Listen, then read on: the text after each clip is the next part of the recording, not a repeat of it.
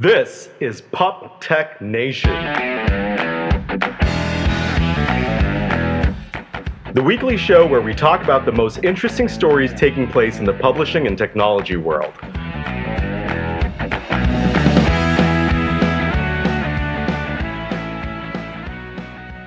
Hey everyone, this is your host of Pup Tech Nation, Mike Rahm.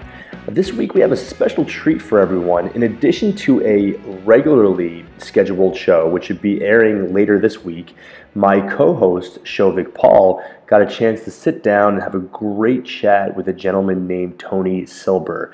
Now, Tony is the vice president over at Folio, and he has some serious insight and perspective on the publishing world. So yeah, Sho and Tony have a great discussion around challenges and opportunities that publishers are facing today, and really how technology affects the entire publishing industry. So once again, it's a great discussion. We really hope you guys enjoy it. And stay tuned for a regularly scheduled show later this week. Lastly, before we get started, as always, send us your thoughts over at pubtechnation@gmail.com. So that's pub, P-U-B, tech, T-E-C-H, nation@gmail.com. You can email us, or also you can follow us on Twitter at pubtechnation. Enjoy the show. Hey, good morning. Welcome to Pup Tech Nation. I'm Shovik Paul, your host of Pup Tech Nation. Today I'm joined by Tony Silber, the Vice President at Folio. How you doing, Tony? Doing really well. Pleasure to be here.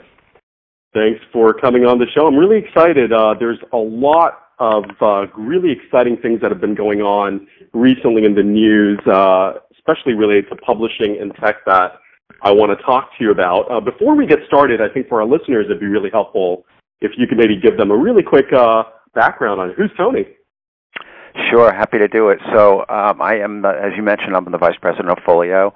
I have been involved in the Folio brand for 20 years. And before that, I was a newspaper reporter and editor in Connecticut. Been involved, watched the magazine industry. And Folio, for those of you who may not know, Folio is just sort of the chronicle of the state of the magazine industry. And it's intended to be, sort of central place where people can share ideas, and we can amplify ideas and what's working and where the challenges are and where things are going.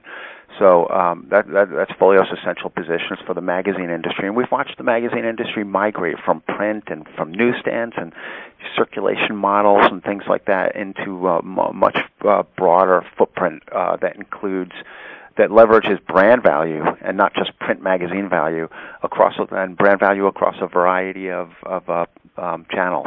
So it's obviously digital is a huge part of it. Video is a big part of that, and mobile is an important part of it. We read frequently that mobile is anywhere from just under 50% to over 50% of any magazine brand's typical audience. So that's pretty remarkable.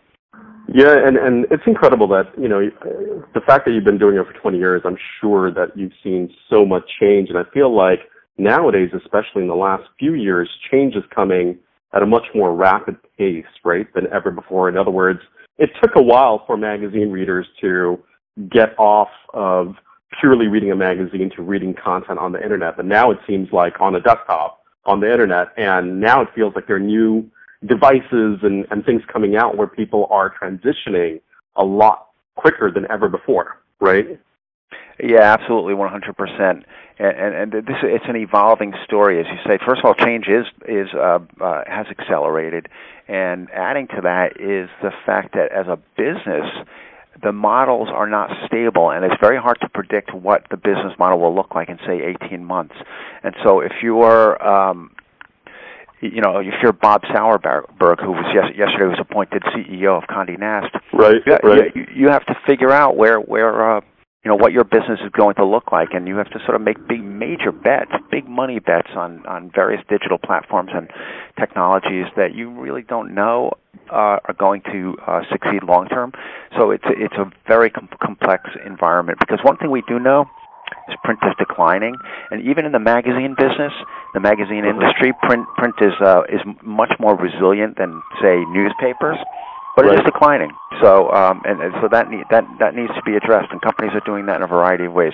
To your point about what the audiences are doing, yes, they're consuming media across all kinds of platforms. And while I think many people, including young people, including millennials, do like that print magazine, they like to immerse themselves in it, they're also looking for that same content, that sort of trusted friend, if you will. They want that content on their mobile device as they're sitting on the subway or on the train or even on an airplane or whatever the case may be. So they do look for that, and they expect it, and they expect that the brand value to be there, but the tone of voice and the types of content to be different. Well, Tony, I mean, you mentioned the word scalability, right? And especially, everything we've just talked about, it leads to the fact that as a publisher, you can't have this wait and see mentality anymore, right? Because if you do wait and see, by the time you, let's say, get onto that next device, and figure out how to optimize it for that device, figure out how to monetize it for that device, etc., people have already moved on to something else. So what are you hearing about how publishers are coping with that? Is it just shooting in the dark and hoping something sticks, or becomes like we'll pick and choose from these 5 things and do one thing well? Or is it let's put our hands in everything and try to do it as best as we can and hope that 2 of those 5 things succeed? Yeah, I think you've really hit the nail on the head with that question. I think and it's probably the latter, as you say. I think the challenge is to pick what's right for your brand. Over the last, say, 12 months, people have been really hot on video because video CPMs are higher than typical other banner ad type CPMs. So people are going for video, but the truth is, many brands are not well suited to video, and then you have you have to deal with production values and a variety of things along those lines. Are you doing sort of talking head interviews, or are you doing really cool videos of surfing competitions using drones, for example? So right, and another interesting thing, at least I see a lot of, is just getting the monetization of that right. In other words, I will sometimes, and this really annoys me, where I'll see a 30-second pre-roll ad for a 1-minute video, right? It just drives me nuts. Yeah, absolutely. So it seems like publishers get that, I am getting higher CPMs on a video unit, but they haven't sort of figured out the formula to, by the way, is there a formula? No, there's not a formula. I think it's brand specific. I think in the case of video, it's brand specific. I want to just circle back to on your point about publishers. If they don't act quickly and if they don't make these bets, even with imperfect information, they are in critical danger of falling behind. And we're seeing that over the last 5 years, especially. With Google and with social media, Facebook in particular. Right. What's happened is those 2 companies and some of the other ones, and a lot of other ones for that matter, have done a much better job on realizing where advertising is going. So that's a critical challenge for publishers, because they sort of redefine advertising. Now it's not based on scarcity; it's based on scale. And right. it's not based on sending a general message to a broad population, but it's based on identifying specific characteristics and demographics and geographic locations and profiles of a desired customer and engaging that customer with the right content. Like I said, social media has done that well. Google over the last 10 or so years has done it phenomenally well. And you see, but that's where advertising dollars are going. Between those 2 companies, I want to say that it's probably somewhere around $65 billion in advertising. Yeah, it's incredible. Right? I mean, it's 3 times as big as the print newspaper industry right now, and bigger than the magazine and newspaper industries combined with those 2 companies. So, what do you think about things like, Snapchat, right? There's so much buzz around Snapchat right now, especially with I feel like with magazine, also with news publishers, like newsprint publishers.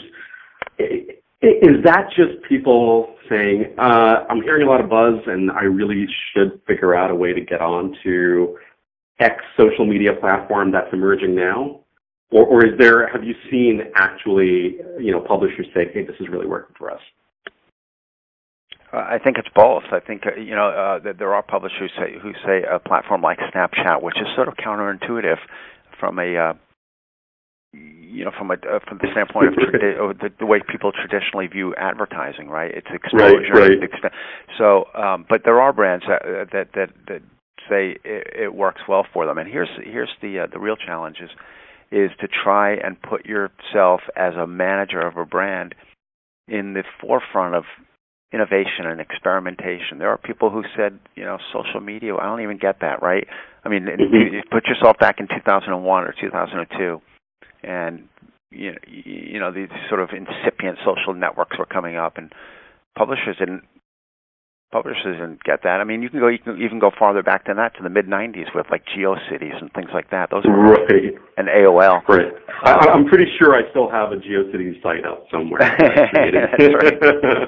It looks terrible, but it's up somewhere. Sure. But Tony, doesn't that lead to more unscalability in the sense that let's say Snapchat, if I wanted to get my content onto Snapchat and Facebook and whatever, XYZ, I'm having to produce native content in some form of a native CMS that's just for that platform, right? Just for that social media. Like how, in other words, when I talk to a lot of magazine publishers, they'll say, yeah, like I'd love to do it, but I just don't have the resources. If anything, my resources are getting depleted these days, and how am I ever going to keep up with this? Yeah, I mean that is, again, that is a fundamental challenge, and the more platforms there are, and the more things you're responsible for doing, the more challenging it is. It really is. But I do think there's a level of adaptation that occurs on the media company side, where they you figure it out, and you're seeing organizations change, and you're seeing new titles come in. Right. Where over the last 10 years. We've seen almost every media company out there now have internal software development departments. Yeah. We've seen, and that just simply didn't exist 15 years ago. We've seen many media companies expand their ad ops departments, whereas it used to be a production director who was responsible for making sure that the ads came in and landed on the right piece of the imposition. Right. Got shipped to the printer at the right time.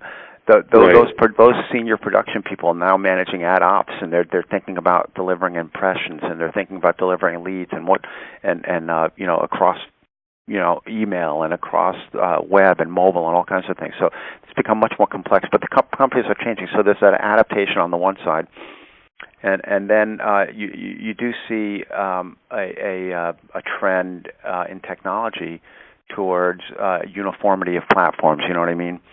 So a CMS that becomes more capable, and so there is that. Yeah. It happens over time. You just have to keep your head above water in the meantime. And in a sense, it also gives the opportunity for, again, it's sort of like it levels the field a little, right? Like the fact that today BuzzFeed is such a huge brand, it's because they did certain things in technology right. In your opinion, Tony, what are some magazine brands that are getting technology right?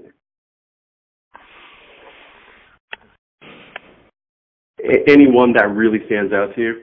Yeah, I think I'm trying to think of the right examples of specific applications.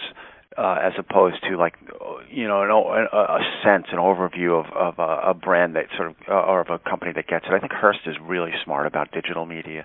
I think they do a lot of things really well. I think if you look at Cosmo's Facebook page, or it's just really impressive and really engaging. And I'm not the demographic they're going for. Right. Hearst is great. I think Time Inc. has been doing some really interesting things over the last few years. What do you think of their Now app? It's interesting, right? Because normally everything for them is behind some sort of a paywall, right? Or some sort of, a timed paywall. And in this case, it's just a free app, and I'm much more, I would say, engaged with their brand because of that one app where I just get free content every day. Yeah, I mean, I actually don't have the Now app, so I can't answer that with any authority. But your larger point is monetization, and I think the trend certainly is going in the direction of content you have to pay to consume content. I mean, it's just the way it is. Otherwise, the business doesn't work. Right. Well, yeah. That's interesting, right? Because I would say, 10, 15 years ago, or even I would say even 5 years ago, everything was about take down the paywalls and get as many eyeballs on the brand as possible, give away the content, and we'll monetize it through ads. We're slowly starting, and correct me if I'm wrong, I'm reading, even I've read a lot of articles on Folio which have pointed towards the fact that more and more brands are experimenting with some form of putting back a paywall or some sort of a gated community where they get exclusive content. Are you seeing that trend? Is there validity to that trend? I mean, what's interesting to me there is one thing technology has shown us. It started really with, I don't know if you remember this, Tony, but Hotmail, when it first got acquired by Microsoft, started charging, or I think they wanted to charge people to use Hotmail, and it failed miserably because once you give something away for free, it's hard to then start charging people. So is this a trend you're seeing? Is it even possible, or is it just if you're a really big brand name, you can pull that move, but if you're sort of mid-tier or smaller tier, there's no way you're going to be able to pull that off?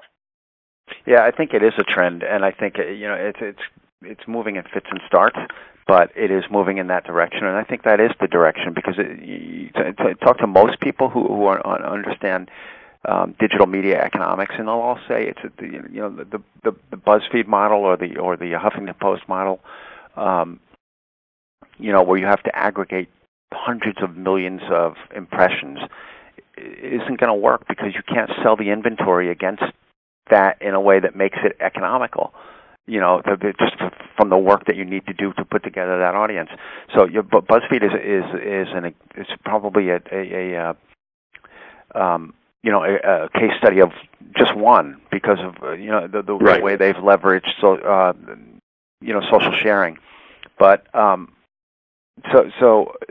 if the advertising model doesn't work, you have to come up with alternatives, and one of those is making the audience pay for what it wants to consume. And to your point from 10, 15 years ago, the ethos was content wants to be free. Well, that doesn't work. It's all well and good, right. But you can't make a business off of that. And I get the idea, but content wants to be free. Why? Because it wants to be found, and guess who makes money on that? Google. So somebody's making money. Right.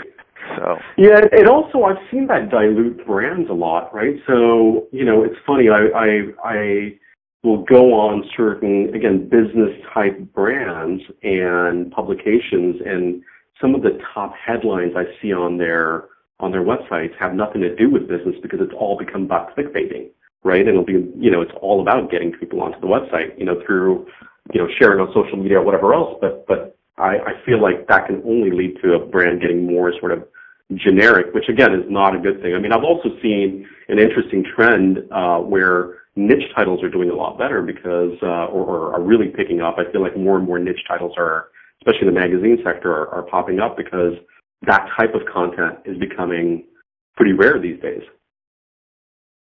It is, and it's interesting that type of content is perceived as rare in a world of just absolute content overload. Right.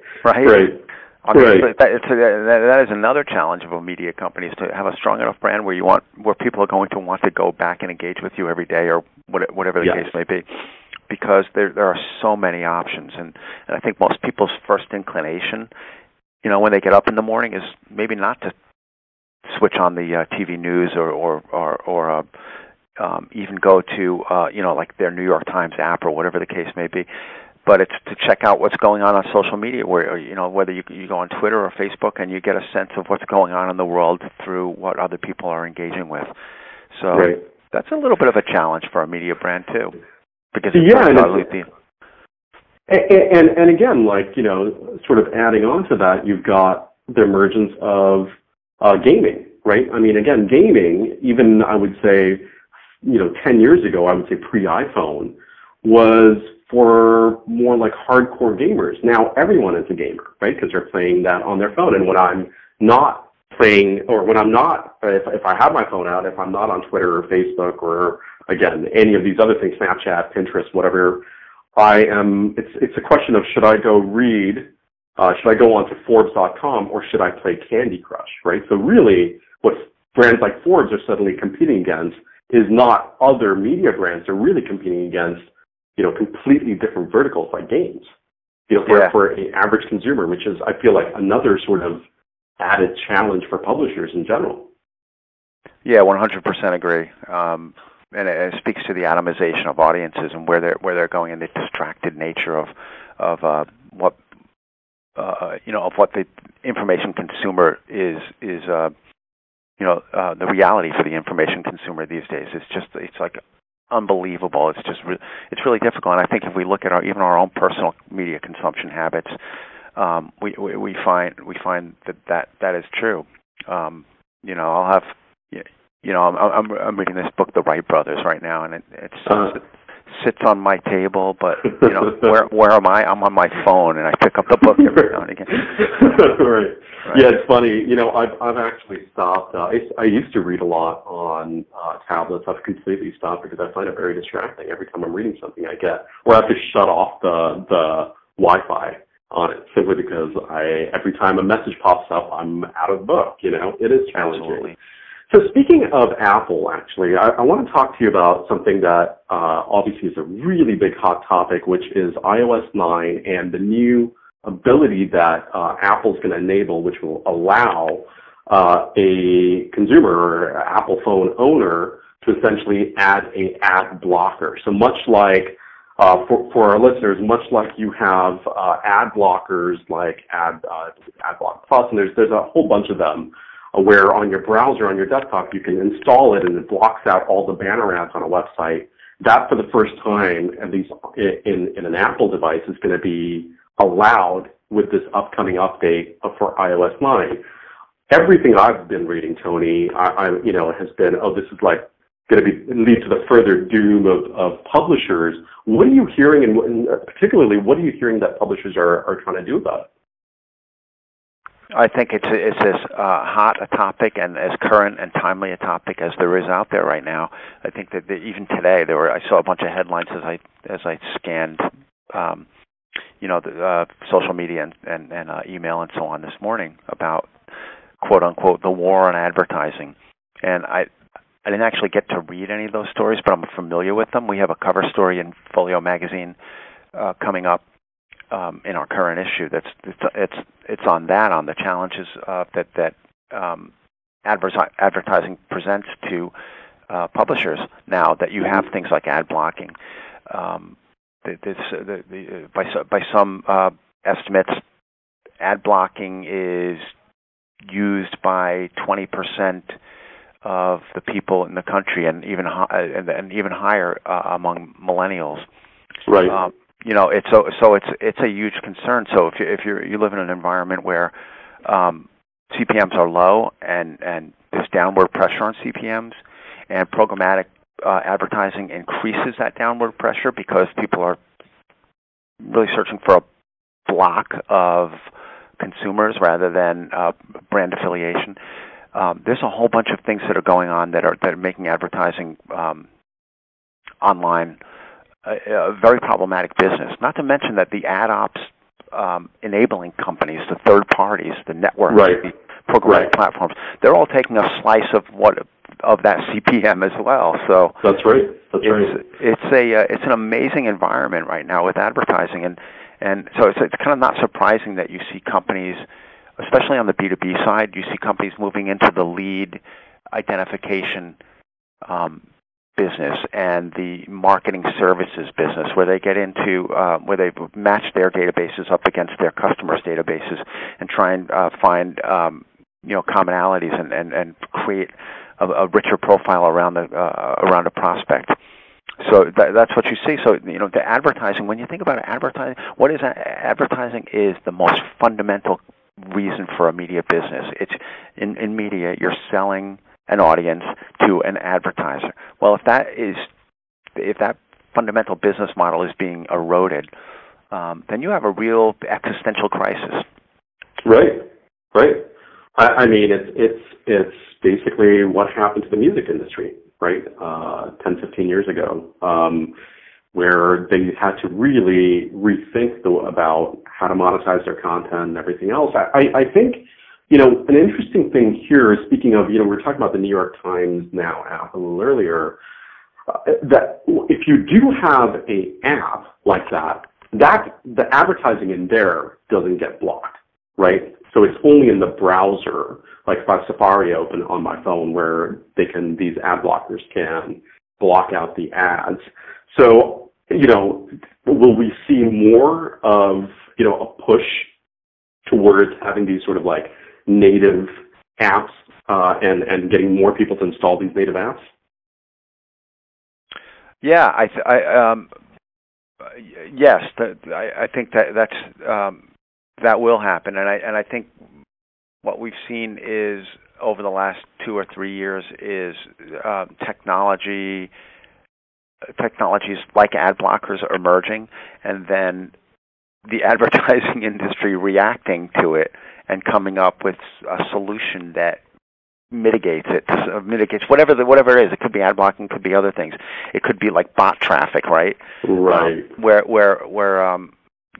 the challenge gets identified and a solution emerges. And I think so. You'll see that seesawing back and forth over the next few years.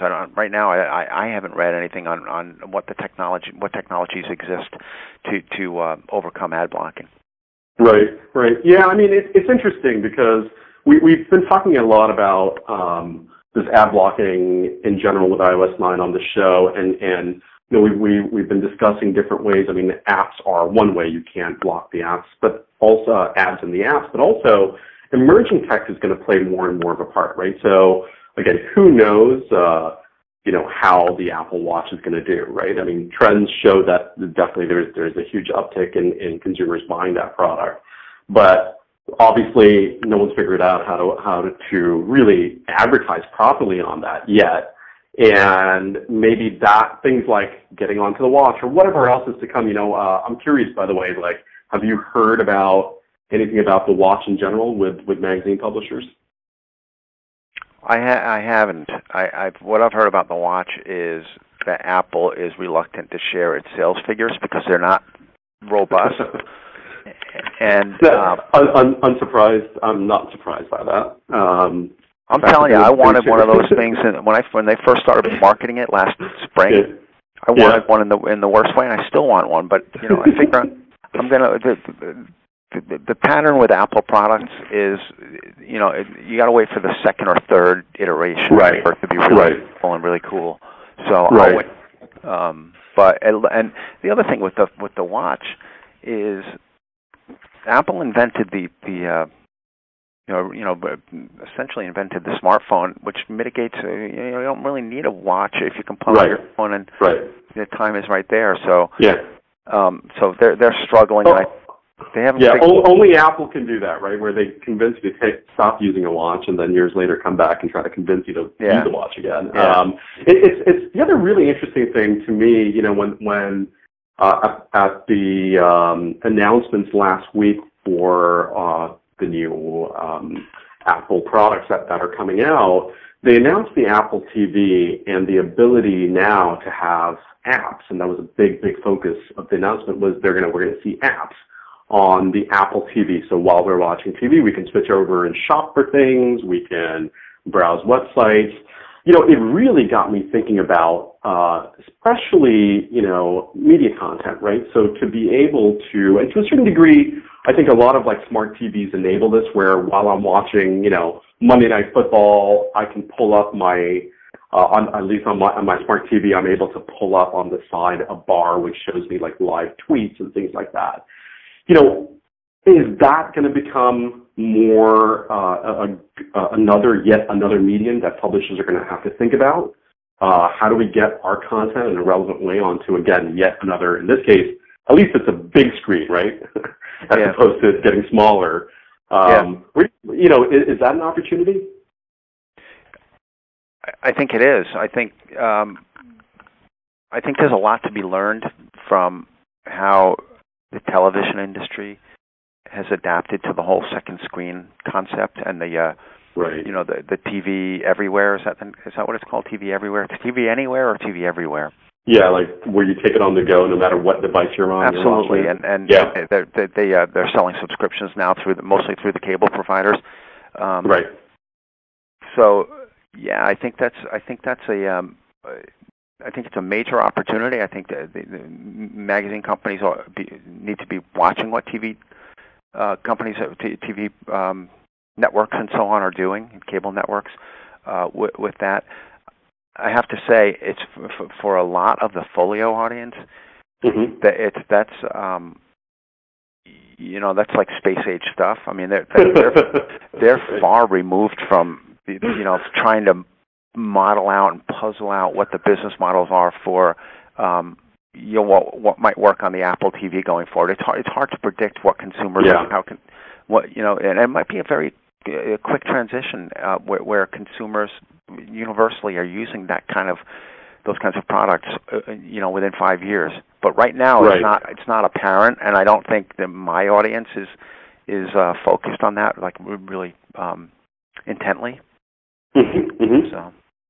No, that's I mean, it goes back to what we were talking about earlier, right? It is fairly unscalable, and it seems like publishers these days are thinking a lot more, or spending a lot more time thinking about technology and these even small things like, hey, is this stuff going to even work on the new devices that are coming in? Even I'm talking iterations of existing devices. Every year 100 new things come out. Is it going to work on these devices? Who's going to get me onto it? How's it going to work? How do I monetize it? So I feel like, Tony, we're going to be talking about this regularly for a very, very long time. So, Tony, thank you so much for coming on the show. What's happening on your end? I know you guys have a really big conference coming up, right? We do, and thanks for pointing it out. We have a major conference. It's the largest magazine industry conference and trade show in the world, probably. It's on October 19th through 21st in New York. It's called the Folio Show, and things are tracking really well. Great. And if someone wants to learn more about it, where would they go? Folioshow.com. Perfect. So listeners, go check out folioshow.com. Tony, thank you so much for coming on the show. We hope to have you back sometime soon. And good luck with the show. Thank you so much. It's been a pleasure, Shirley. All right. Thanks. Take care. Bye. Take care. Bye.